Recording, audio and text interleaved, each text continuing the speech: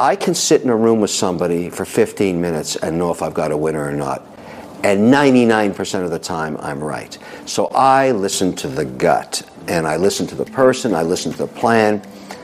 I know it's going to work or it isn't. I just know. I'm that good.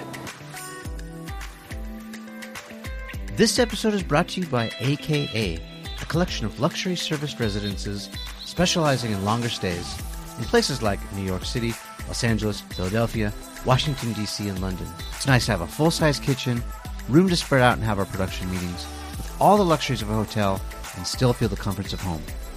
You gotta check them out. Hey, Mr. Wonderful here from Shark Tank. Yep, Kevin O'Leary, and you're watching Behind the Brand with Brian Elliott. Hey, I'm Brian Elliott. Welcome to another edition of Behind the Brand. Today I'm here with the one and only Kevin O'Leary. Kevin, welcome to the show. Great to be here. Thank you. I usually ask my guests, how'd you get this job? Well, you know, life is serendipitous. I really believe that. And how the outcome occurs is, you know, everybody has a path in their career they plan on, but it generally doesn't work out that way. There's a series of events that happen to you along the way, and you don't know as they're happening because you only realize how important they were maybe a decade later when you realize it was a huge pivot point for you. Mine was when I was working in a summer job in college for a pet food company. And I had a German manager, a really interesting guy, and he taught me that most pet foods at that time were made from Sea of Japan tuna and chicken faces and beef lips and rendered, protein using mango juice to crush it up. Sounds horrific, but those are two basic engines, and then they'd add some peas or, some carrots, and they'd create cat food flavors. Decades later, when I was in the software industry, I realized that we were the leader in math and reading software, and here's where this story comes into play. All my competitors were spending a fortune building unique applications to advance reading and math scores. Those are the two big things you actually create software to advance if you're in education. And I thought to myself, that's crazy. This is really just Sea of Japan tuna and chicken faces. All we need are two engines, and we'll just add characters to them. And that was how the Learning Company became the largest software company in the world in reference in education. We sold it for $4.2 billion. But that manager gave me the idea to synergize around two development groups. So we'd buy a company, fire everybody, and just take the characters they had, and we'd cut our costs dramatically. Our cost of R&D were half the industries. Everybody was complaining, but how are we doing it? We're doing it because we understand that software is no different than cat food. That's amazing. It also sounds, and I want to dig deeper into this, like what you're good at. It sounds like you're really good at identifying patterns. It sounds like, that was a model or a template that you used, but also pattern. Before you go into that, I want to go back in time a little bit to young Kev. Yeah. I want to talk about, your early origins, your influences. Like, what did you want to be when you grew up as a young kid? What were you thinking about? Well, when I was growing up, I was born from immigrants, an Irish and Lebanese, an Irish father, Lebanese mother. And by the time I hit 7, it was clear I had some really big problems in math and reading, going back to the education, because I had a really bad case of dyslexia. And so in those days, dyslexic, outcomes were bad because you really fell behind in school. And they didn't really understand how it worked. And luckily, I was very fortunate. My mother was desperate. She was trying to find a solution for this because I was falling behind really quickly in those critical years in early school. And so she found this woman named Marjorie Golick who had an experimental. Sam Rabinovich and Marjorie Golick were researchers. They're published all around the world now. But they basically thought they could take dyslexic children after school, maybe 12 or 18, and put them into an experimental program where they try and convince the kids that dyslexia is actually a superpower that other people don't have, so that your confidence really advances. And that's what they ended up doing with me. They said, look, do you know anybody else in your class that can read a book upside down in a mirror? No, you're the only guy that can do it. That's a power. They wish they could do it, they can't. And so that started giving me the confidence because dyslexia doesn't really retard learning, it just makes the incumbent tools in schools useless to you. I mean, nobody gives you a book upside down in a mirror. You have to learn how to deal with what dyslexia does. And that once I had that solved, it was a very interesting acceleration that occurred. And you find in business today all kinds of founders of companies, like the guy that founded JetBlue, a really bad case of dyslexia. I think it helps you think outside of the box. And I've always thought business is half creativity that comes from the chaos of the arts, and half the discipline of science. Business is binary. You either make money or you lose it.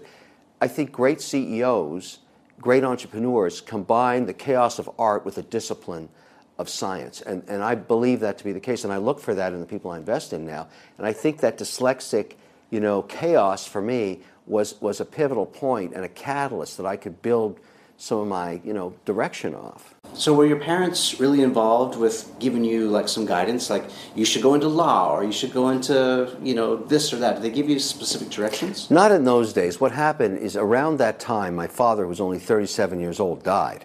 And so that was a very traumatic moment. And my mother remarried about 2 years later.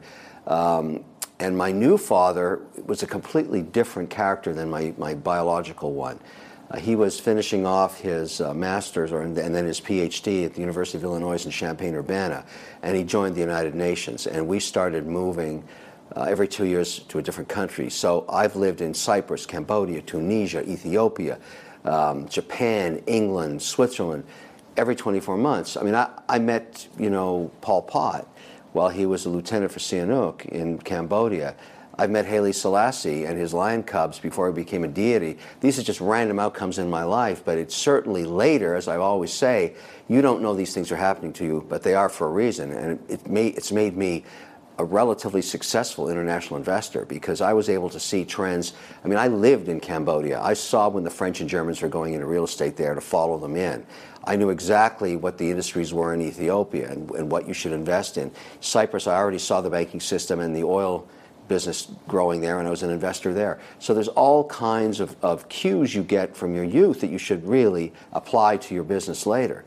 And that was a remarkable experience, and certainly he was a major influence in my life because when I graduated from high school, I wanted to be a photographer. And I was really into photography, and I had my own lab downstairs, and I was doing all the things I love to do. And he said, "You're not good enough. You're not good enough to be a photographer, and you'll starve to death. You should go to college and get a degree." And I listened to his advice because I thought he really understood. And I went on to do an MBA, which ended up being a very important tool for me later. But I went back into production. My first company was Special Event Television, which produced all of the programming for the East Coast hockey feeds. Bobby Orr and the Hockey Legend, Don Cherry's Grapevine. We would shoot it all week, much like we're doing right now, and then edit it and send it up to a satellite in the mid-'80s. And I was an editor, a producer, a cameraman. I used to work with Nagras, and we had a Steenbeck editing table. I did it all. And I was trying to get back to the thing I loved, which was photography and production, and make money doing it. And there was that science and that art coming together in my life. And we sold that company because Don Cherry's Grapevine became a very successful television format. And that was my first transaction. We sold the company, the three founders. I took that money and started the software business that eventually got sold for $4.2 billion. Things happen in life. You don't know why. And you only get to look at them in retrospect a long time later. But all of that stuff, made me what I am today, the good, the bad, and the ugly, and I wouldn't change a thing. What I pulled out from that as well as it seems like all that moving and all that, uprooting and going somewhere else, you had to sort of adapt or die, right? Like you had to really sort of, I think it's a Bruce Lee quote, right? Like, yeah. You have to be like the water in the vase, not the vase. You have to conform to whatever shape that you are poured into. Sounds like that's kind of what you did. And also, it sounds like that experience also made you very scrappy or resourceful, right? Like, so you were battling with dyslexia. You're also, dealing with probably different cultures and different foods and different languages. You had to be resourceful and creative and, be that water, yeah? Yeah, that's a very intuitive way to look at it, and you're right. I didn't like living in places like Cambodia and Phnom Penh. I didn't want to be sequestered with the expats. That was not interesting for me. I wanted to live with the people, and we ended up with a couple of tutors. We used the Calvin system then, which is a system that is sort of a direct mail learning system, and better than nothing, right? Trying to stay advanced in high school years, but T. Van Dang were a couple of people in my life then that very influential, and I had a French tutor. She was from France. She spoke a little English, and she tutored me, at home and in where we lived in Cambodia. And I slowly got immersed in that culture, which is a beautiful culture. Cambodian people are almost mystical, and they're beautiful. And I didn't want to hang out with everybody from Champaign-Urbana. I want to hang out with the Cambodians, and that's what happened. I took my kids back there a couple of years ago to show them where I grew up and to take them into the jungle and see how Cambodia works. And that's a unique experience for them. They were blown away. They'd never even thought about it. So to me, it's all those experiences, and I certainly in Cyprus hung out with Cypriots, In Ethiopia, the Ethiopians are the most remarkable people because you're living a mile high. They're very tall, they're very lanky, they're beautiful. They obviously win almost all the marathons they get involved in. So I got into that. I didn't have a bicycle, I rode a horse. I mean, at the first barbecue I ever did with my Ethiopian friends, the sky turned black with vultures. They'd never smelt burning meat before that way. We had 1,000 vultures circling. And I looked up and went, oh, shit, what's happening here? And that was the kind of thing you learned. I was showing these guys, here's how you have a cookout. Here's a barbecue. And they said, we don't think it's a very good idea. And I think now, it's a great resource for me, as you say, in thinking about how to do things a little differently, particularly in global businesses. I'm involved in global financial services now. I just came back from Dubai last week in Manila. I feel very comfortable going to those countries. I've been there before. There's nothing new or mystical about it for me. And I think people feel that in you and they appreciate it. I would agree with that, and I think that's a really good lesson I want to just underscore for the people who are watching. I know a lot of them work internationally. Unfortunately, I think a majority of the tendency, we go into a country and we just sort of snowplow their culture, and we ask them to speak our language, and big mistake. It's a big mistake, yeah. But just culturally, I think traveling internationally really rounds you out, right? Yeah. I mean, I've done a little bit of travel myself, and just being in a different country, you realize, there are different ways to do things. Yep. And they are good. Yeah, and they also, if you respect their culture and you can make reference to your history, and they appreciate, when I go to Cyprus, people knew I went to the British school there, and then I went to the Cypriot school there, and I know the street names, and I know where Famagusta is and Kyrenia and the beaches, and Troodos and all the places where the current population hangs out, and I've been going there for 30 years. That is a huge financial hub. People don't realize how big and how many transactions occur in the Cypriot banking system, because that's where sort of the East meets the West. Russians are very active there. There's a ton of capital from the Middle East there. It's sort of like a neutral ground, but a very important place to have relationships. Yeah, another good lesson. I mean, when you show respect, you get respect, and I'm sure that's a big part of your success. I want to pivot a little bit and talk about how money has or has not changed you. Sure. My first lesson, which is, encrypted in my DNA now, was the idea of working for, pay. And my first job was in high school, and I got it specifically because there was a girl in my grade that I was really interested in, and she got a job at the shoe store in the mall, and I was able to get a job across in the ice cream parlor. And my plan was, when the mall closed down, we could go out, and hang out together, which was a good plan. And so I told her, look, I got a job across the way. And my first day on the job, I'll never forget it, she was in the window putting in the shoes there. It's a small mall. And I was in this ice cream store scooping ice cream. And when people, my first day, it was owned by a woman, I'll never forget it. She says, look, when people ask you for a sampler, here's a little wooden spoon, give them a little sample. But what happens when that occurs, when people do samples, they take their gum out of their mouth and they throw it on the floor. So all day long, gum was piling up on the floor, Mexican tiles in this place. So the first day is over, and she said, you did a great job. You sold $4,000 of ice cream, whatever it was. But now you've got to finish up, and you've got to take all the gum off the floor. Now, at that moment, the girl I was interested in was looking at me, waiting to see when I was going to walk out of the store.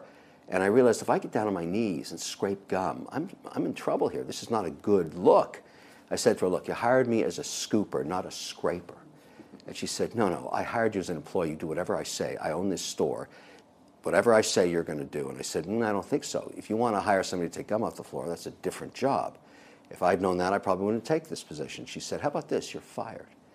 And I went, whoa, what's that mean? She said, it means you get back on your bicycle, go home, don't come back here. I'll send you for your today's pay. I was so humiliated when I got home and explained that to my mother. She said, you should have done what she asked. And I realized right then, and this is the important lesson, this is one of those pivotal moments. In life, there's two types of people. There's the people that own the store, and there's the people that scrape the shit off the floor. And you have to decide, which one are you? I'm not saying it's bad to be an employee, but she taught me such an important lesson. The humiliation of not controlling your own destiny is evident in that story, because that's the way I read it. I thought, this is horrible. Whatever she says I have to do, I'm not going to live my life that way. I never worked another day in my life for somebody, ever again. Now, decades later, I can afford to bulldoze the whole mall if I want. And I go back there to meet her because I wanted to thank her for that moment for me, that amazing moment where she just reset my whole dial, all my DNA. I just didn't want to scrape stuff off the floor ever. I wanted to own the store. And I couldn't find her. The store was gone. I hired somebody to find her because I wanted to thank her and help her out for making that moment happen to me. But there's a story that tells you a defining moment for one random person deciding what path they were going to take. Entrepreneurship for me, I've never looked back. You know, I could probably buy a whole bunch of malls now if I wanted. Yeah. It's not that important today as it was back then, but that's what happens.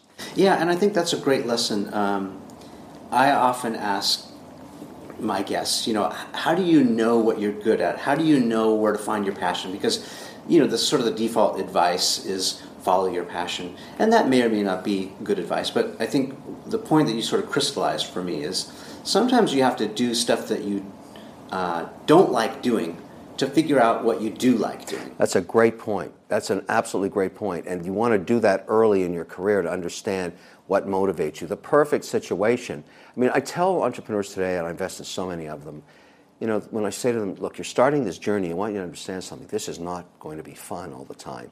You're going to work 25 hours a day, 8 days a week, because there's some guy in Mumbai or Shanghai that's going to kick your ass if you don't. And it's forever. And it's forever. Yeah. But what will happen if you're successful? And you won't see it coming. You'll wake up one day and say, oh my goodness, I'm wealthy beyond my wildest dreams. You'll probably go right back to work, but the point is you created something of tremendous value, and the way it manifests itself to you later in life is it gives you freedom to do whatever you want. My number one message to entrepreneurs, and I teach today, is never pursue entrepreneurship for the greed of money. It has nothing to do with it at all. The whole reason to be an entrepreneur is the pursuit of freedom. That's why you do it. You do it because you want to be free one day to do whatever you like. I'm here because I want to be here. I don't have to be here. I don't even have to ever listen to a phone call again if I don't want to. That's not what I want to do. I enjoy spending my time doing the things that I want to do. And I deserve it because I worked like hell to get here. And so I'm a huge, advocate of capitalism. I defend entrepreneurship every day. When people say you don't deserve that, I say bullshit. I deserve everything because I started with this. Everything I have, I created myself, and I deserve what I have, and I feel ferociously about that. And I tell other entrepreneurs, do not be embarrassed about success. Wear it, own it. It's yours, and you deserve it. So, how has success changed you, if any? Like your personality or your? There's certain things I really enjoy about being able to pursue them. For example, photography. I own every single camera that I want. Every lens that I want. I work with all the manufacturers to shoot with their cameras now because they want me to. I'm going to Botswana next week on safari. I have some of the most eclectic lenses ever made because the people that made them want me to shoot with them, and I'll sell the work for charity. I achieved what I couldn't do back then, and I'd say to my dad, who's still alive, my stepfather, look at this. And he says, look, this is a passion, it's not a business. I said, but I'm doing it. Is the whole point. So that's freedom. That's a wonderful thing, and that's because of what I've achieved. I collect watches, some of the rarest watches in the world, as an asset class, and I get access to them because I've been successful. Well, so that's lifestyle stuff. But how about personality stuff? Like, has it made you jaded, or has it made you more optimistic? Or talk about how the emotional side or the emotional risks of wealth. Because that's a good point. I mean, one of the biggest challenges, let's go to telling the truth in business, because Shark Tank's a great place to show this as an example. The show's been on for It's going in its second decade. We've created iconic. tens of thousands of jobs. We've invested hundreds of millions of dollars. We had phenomenal successes, catastrophic failures. We've had it all. But the point is, when people come out there and you hear an idea, and you've had a lot of experience in that space, perhaps. That's the great thing about Shark Tank. Each one of these investors is a self-made millionaire or billionaire. They've done it themselves. It's not like they were given anything. And so you have to respect that opinion. This is like a venture capital firm on steroids. These are real operators. A lot of VC firms hire a bunch of bean counter MBAs and they try and analyze stuff against the market. That to me, that ain't the real thing. The real thing is one operator to another trying to figure out what the path of least resistance is. That's what Shark Tank is. But you have to make a decision. And I have this fight with Barbara all the time, or Lori.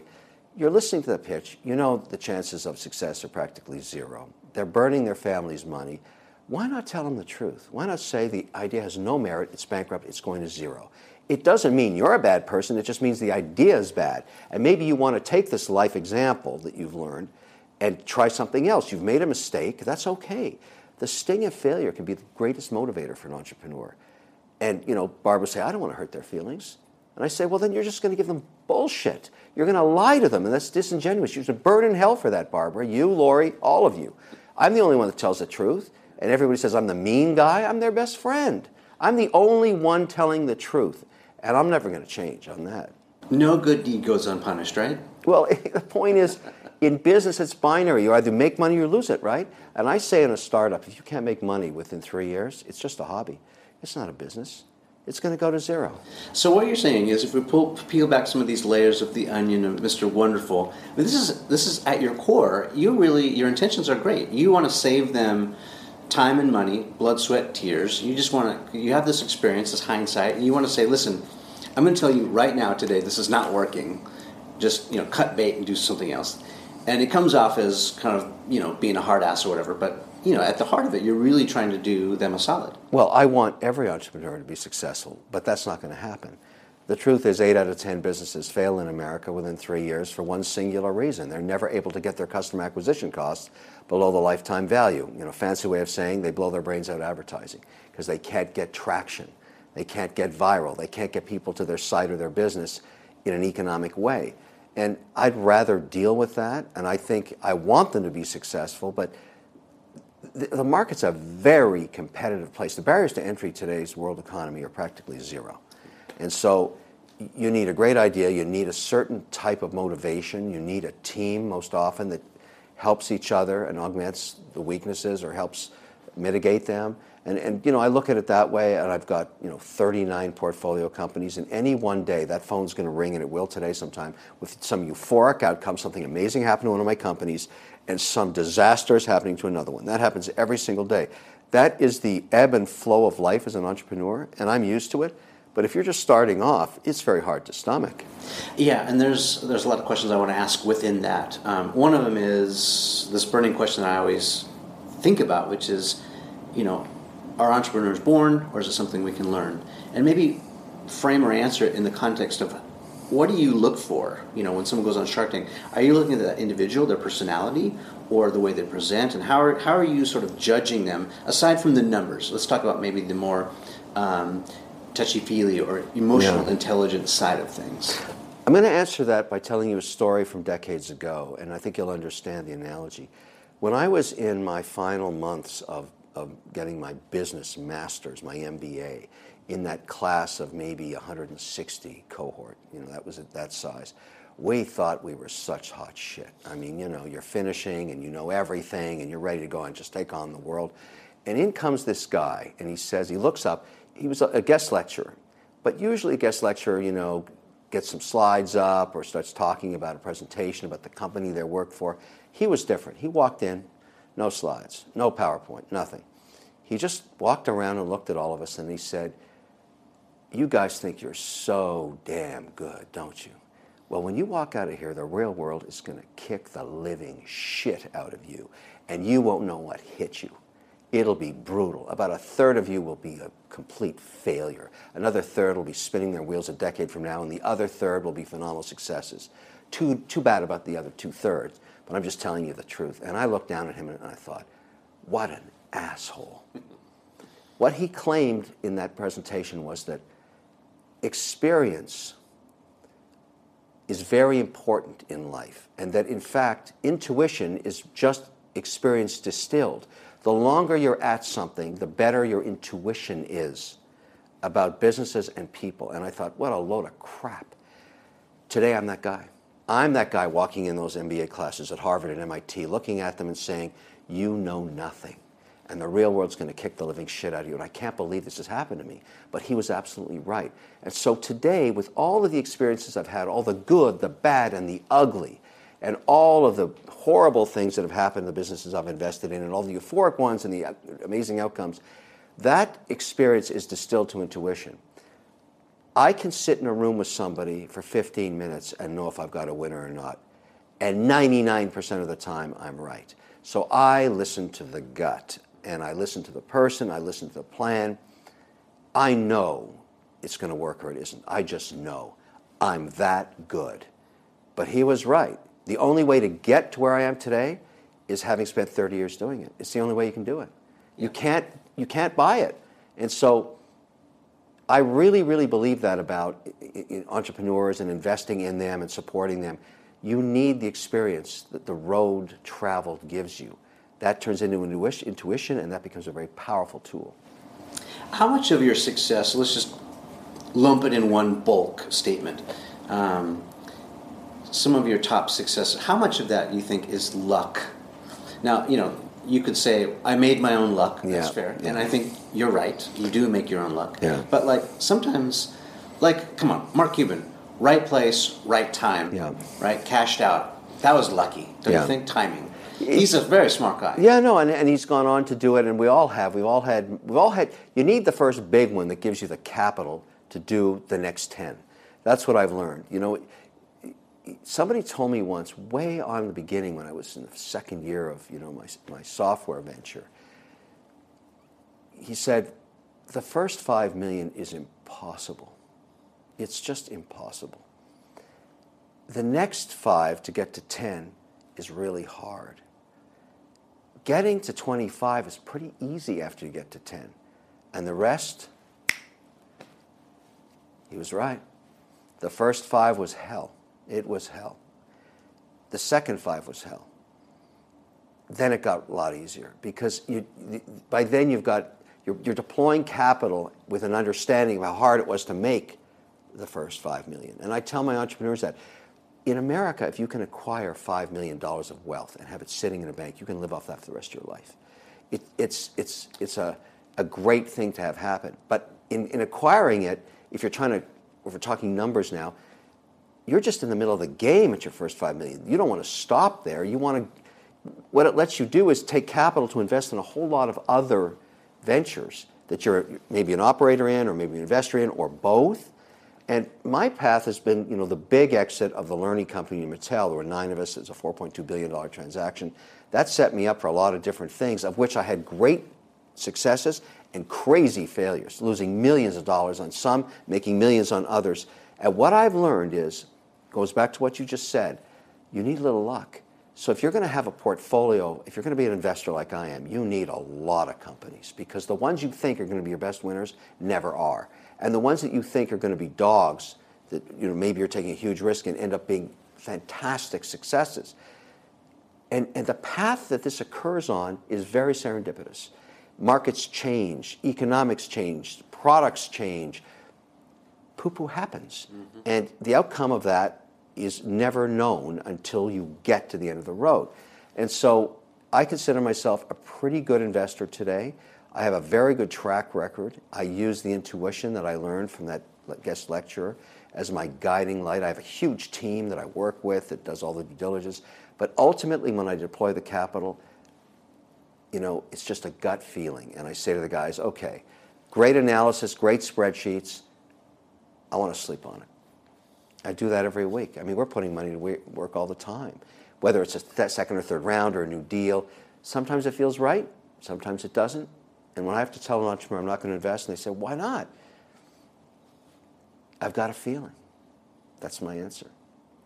So I want to go back. I don't really feel like I got exactly the answer that I wanted out of you on the, sort of the emotional intelligence side. I want to, you talked about lifestyle and you talked about how your business transactions and your experiences have made you wiser and smarter, better investor, then you're more intuitive about what's going to be successful or not. But I want to know if money corrupts, right? Because I don't have $50 million sitting in my bank account, or even $10 million. Maybe someday, but I think a lot of people are curious about that because I don't believe that money is the root of evil, right? I think that maybe if your only focus is on monetary things or whatever, that's where you start to get corrupted. But I want to talk about how the emotional side of success has affected you or not affected you, or how you've dealt with it. I'm sure it's something that you have evolved with or grappled with. Can you talk about that a little bit? It's a really good question, and I'm often asked about it. I go back when I had none, and back to when I was getting married. I couldn't afford a reception or a dinner for anybody. We had no money, nothing, and so. And I know, for certainty that this woman I've been with now for over 30 years knew she was buying into the hope and a promise that we'd figure this thing out because we wanted to have some kids and they're expensive. But we had no money. And what I learned at that time in terms of how it forms a person, the fear of failure, in my view, in the pursuit of any entrepreneur's path, is perhaps the most important motivator they've got. Because they start their journey saying, I'm going to quit the security of a salary. And I always tell my entrepreneurs, a salary is the drug they give you when they want you to forget about your dreams. Because it's very easy to stay in that world where somebody is mitigating your risk. You just have to perform certain tasks, do them well for a third of your day, and they will feed you a salary. And you don't have to think about anything else. And that, for a lot of people, works. And there's nothing wrong with that. It's very noble. Great employees are extremely valuable to build enterprises. But when you leave that path and you put at risk income that you need to eat with, you're going on a different journey. And that fear of failure is an extremely motivating factor. You ask any entrepreneur about the journey, and they're going to tell you the dark moments when they faced the abyss and they didn't know what was going to happen. And I think that gives a tremendous amount of emotional fiber to a person. And I think it manifests itself in a certain amount of confidence over time. But money can corrupt people if that's all they care about. I don't need more money. I need more time. And that's why I really care about how I spend my time. And the whole point is, when you look at your day, and this is how it manifests itself later in life, no matter what that bogey is for you. I don't know what amount people consider, enough. There's a point where you just can't even spend it. So it doesn't, because it's making more for you every day in interest and your other investments. But you start to ask yourself, the real benefit of having it is that you map out next week. I know what I'm doing next week. The schedule fills up, things get booked. I look at it on the calendar and I call back to the people that coordinate my week and places I'm going to be in. And I say, why am I going to be in Mumbai next week? What's the reason for that? And they tell me. Or Manila, or Dubai, or Geneva, whatever. And they say, well, you're meeting with so-and-so for this deal or that deal. And if I don't want to be in Zurich, I don't have to go to Zurich. Yeah, that's the luxury of having the... Right. And I just say, I'm not going to Zurich. I've changed my mind. And to me, that's the 99% of why it's great to have your own financial independence, because that goes right back to the store when you're scraping the gum off the floor. There's nobody telling you have to be in Zurich. You don't have to be anywhere. You can be wherever you want. And that is why it's worth it, because that's a form of freedom that you can't get any other way. Yeah, well, you're preaching to the choir here, and I completely agree. That's why I jumped ship from my, corporate job at the studio 10 Well, plus you're years an entrepreneur because you were personally motivated to stop living that way. Yeah, but can you talk about the dark side? Because I think there is a dark side. More money, more problems, right? Yeah. How does one? And I think maybe people watching will want to know, sort of like, how do we navigate those choppy waters? Because it's not just it's not so simple, right? When success starts to come, No. you start being less kind to the hospitality people or the person who brings you your food. Right. You used to be the bottle washer or the gum scraper, and now you're the owner. So, like, how do you navigate around staying grounded, staying a human being, and not becoming such a rich jerk? That's a great question. Perhaps your best one of the day in some ways, because it's easy to slide into that rich jerk mode. The answer is you have to have respect for people, for their own talents, for who they are, what they do. The guy that delivers your breakfast in the morning, you should respect him like anybody, like Warren Buffett. It's this. It doesn't matter. He's a person. He's trying to do his job. She's trying to do her job. They deserve your respect. If you can't give them respect and you treat them without respect, you have become an asshole. And you deserve, in my view, the karma that comes with that. I believe there is karma. And I think if you're a real asshole, you're going to pay the price one day. So that's why I have to give back. That's why I have to treat people with respect. And you have to remember that there's always a weighing in during your life. And karma is how that gets settled. The other big area that it manifests itself as a huge problem is in children. If you de-risk your children's lives, you are giving them a disease. So you're talking about kind of how Bill Gates and Warren Buffett deal with their children. They say, you get nothing. You're entitled to nothing. What is your outlook on the success you've had? Do your children feel entitled to it? Do they know they're getting something, nothing, or all of it? Well, here's the lesson I learned. When I was graduating from college, my mother said to me, I'm coming to the graduation. I've got the great news. I'm coming. I want to see this happen. But no more checks. That's it. I've paid from birth to last day of college. You're on your own. And I said, Mom, I don't have a job. I have no money. And she said, the dead bird under the nest never learns how to fly. And I said, Mom, that's a great poem, but I need some cash. And she said, no. And it was a very traumatic couple of years after that, trying to find my way, and I had no money, and I was really in a bad shape. But the whole point was, she felt that the journey of paying for right to the end of college was on her back, and that she had done that, and now it was my turn to launch and go on. That was such a powerful experience for me that I've now mandated that into my family trust, which is a generational skipping trust that provides from children born to future generations, even out of wedlock, I don't care. It's a full freight pay from birth to last day of college, and then they get this, nothing.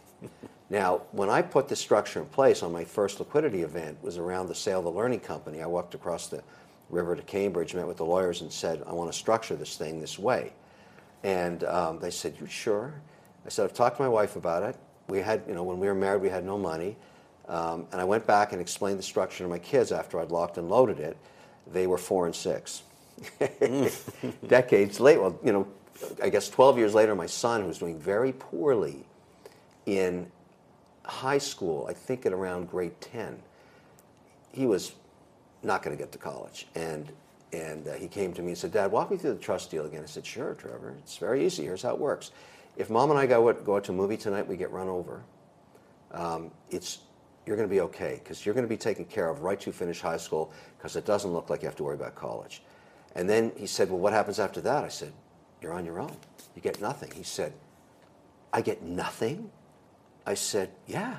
The dead bird under the nest never learns how to fly. And he said, that sucks. But I said, why don't you take advantage of the runway you've got? You're in grade 10. It's full freight. Now he's in third year electrical engineering. Maybe that was the night that it hit him, where the fear of the unknown, could be avoided by finding a path. And he's used it, and he's spent a lot of money getting his education.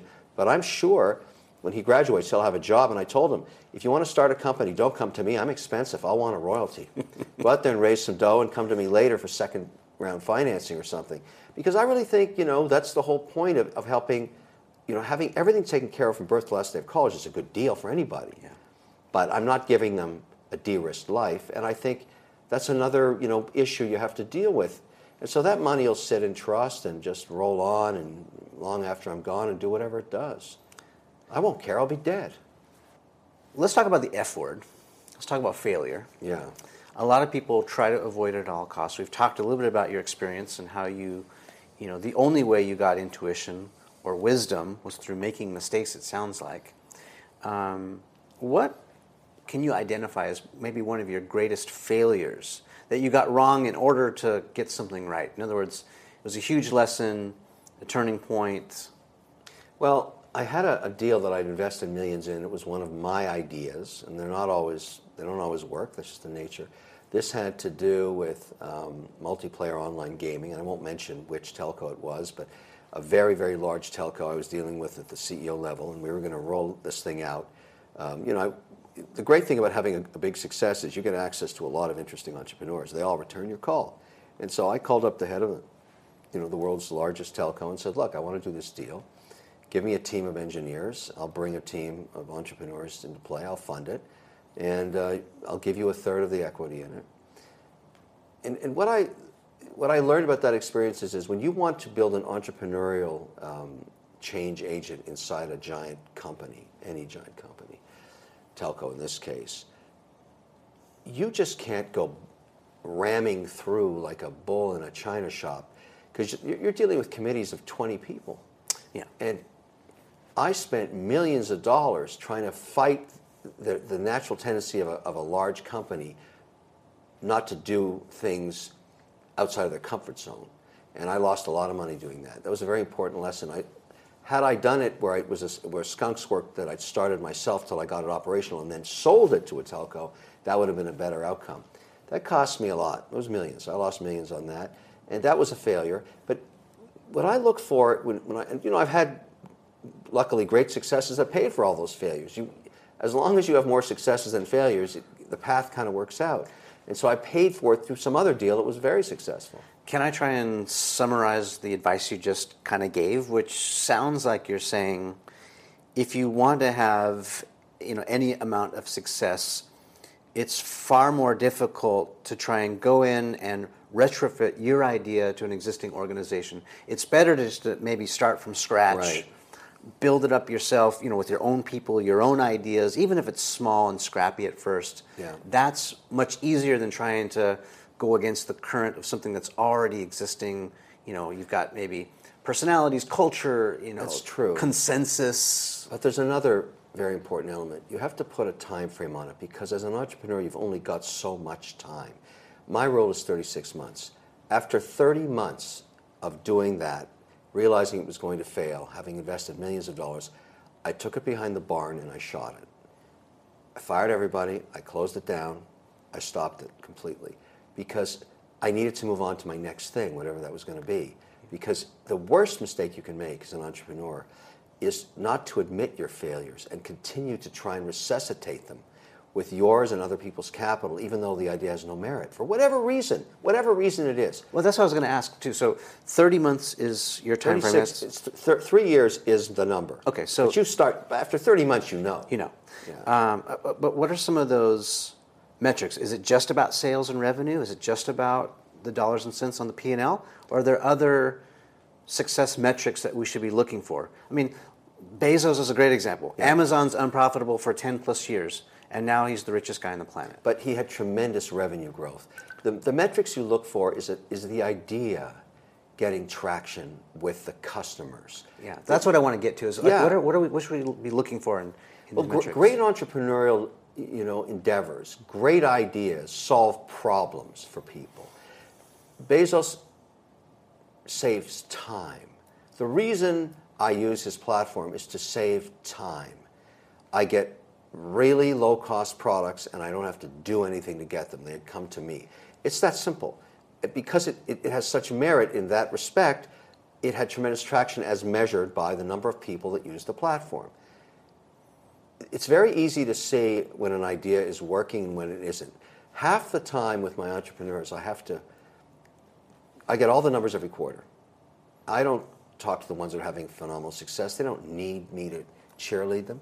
I talk to the ones where clearly it's not working. Mm-hmm. It's not working, and I know why it isn't working. I've done so many deals that I now understand the cogs of why things don't work. And look, it sounds arrogant. I don't care. It's true. And so I call them up and say, look, we have flat growth here. We have no traction. We continue to spend more and more money trying to get momentum and nothing's happening. maybe people don't want this product or service. No, that can't be true, because think about it. You're telling them that it's over. And the going concern tests that occur in the fourth quarter of every year is an option for me, the investor, if I have a controlled position through debt or equity, to basically take that idea behind the barn, shoot it, and let its DNA help the other, because it's a tax loss. That gets capital back into the ideas that do have merit, that deserve to grow. And so I'm always harvesting the death and destruction of which is a natural Darwinian force in business, and helping the ones that have shown life, that their cells are splitting, they're growing. And it's very traumatic, these processes, there's tears. I go to sleep like that every night. I don't get emotionally involved in that stuff. This is the Darwinian force of business. You either embrace it and understand it, but you don't get emotionally involved in it. Shutting down a business as a tax loss, after it's over, I don't even think about it again. It's over, done. It was a loser, it's a dog, it's over. And something great will come from that entrepreneur, from the sting of failure that motivates them to go do it again, and I'll back them then. Like, a dog is a dog. It's a bad idea. Embrace the failure, embrace the loss, embrace the fact that you have to take Old Yellow behind the barn and shoot it. And I'm happy to shoot it with you, and then go to my cellar, get a $2,000 bottle of wine, drink it, and say, never think about that deal again. Only remember the lessons of why it failed. But you don't have to revel in the failure. You just got to get motivated by the sting of failure and go on and do something new. That's the lesson. And people, oh my goodness, we can't let this die. It's been my dream forever. I don't give a shit. It's a loser. Don't get romantic about it. No, it's a dog. And like 80% of startups in America fail.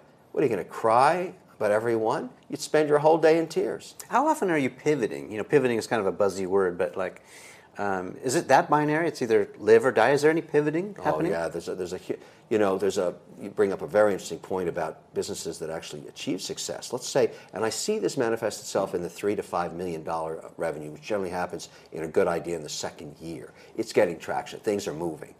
So the most powerful aspect of an entrepreneur at the beginning of their journey, when they're starting the business, is their myopic vision of what they want to do. And they don't listen to anybody that is telling them it's not going to work. They don't listen to naysayers. They don't even listen to advice. They have a vision, and that is the motivation that gets them working 25 hours a day, 8 days a week. Very important. Then they get traction. They get their first 1 or 2 or 3 million in sales.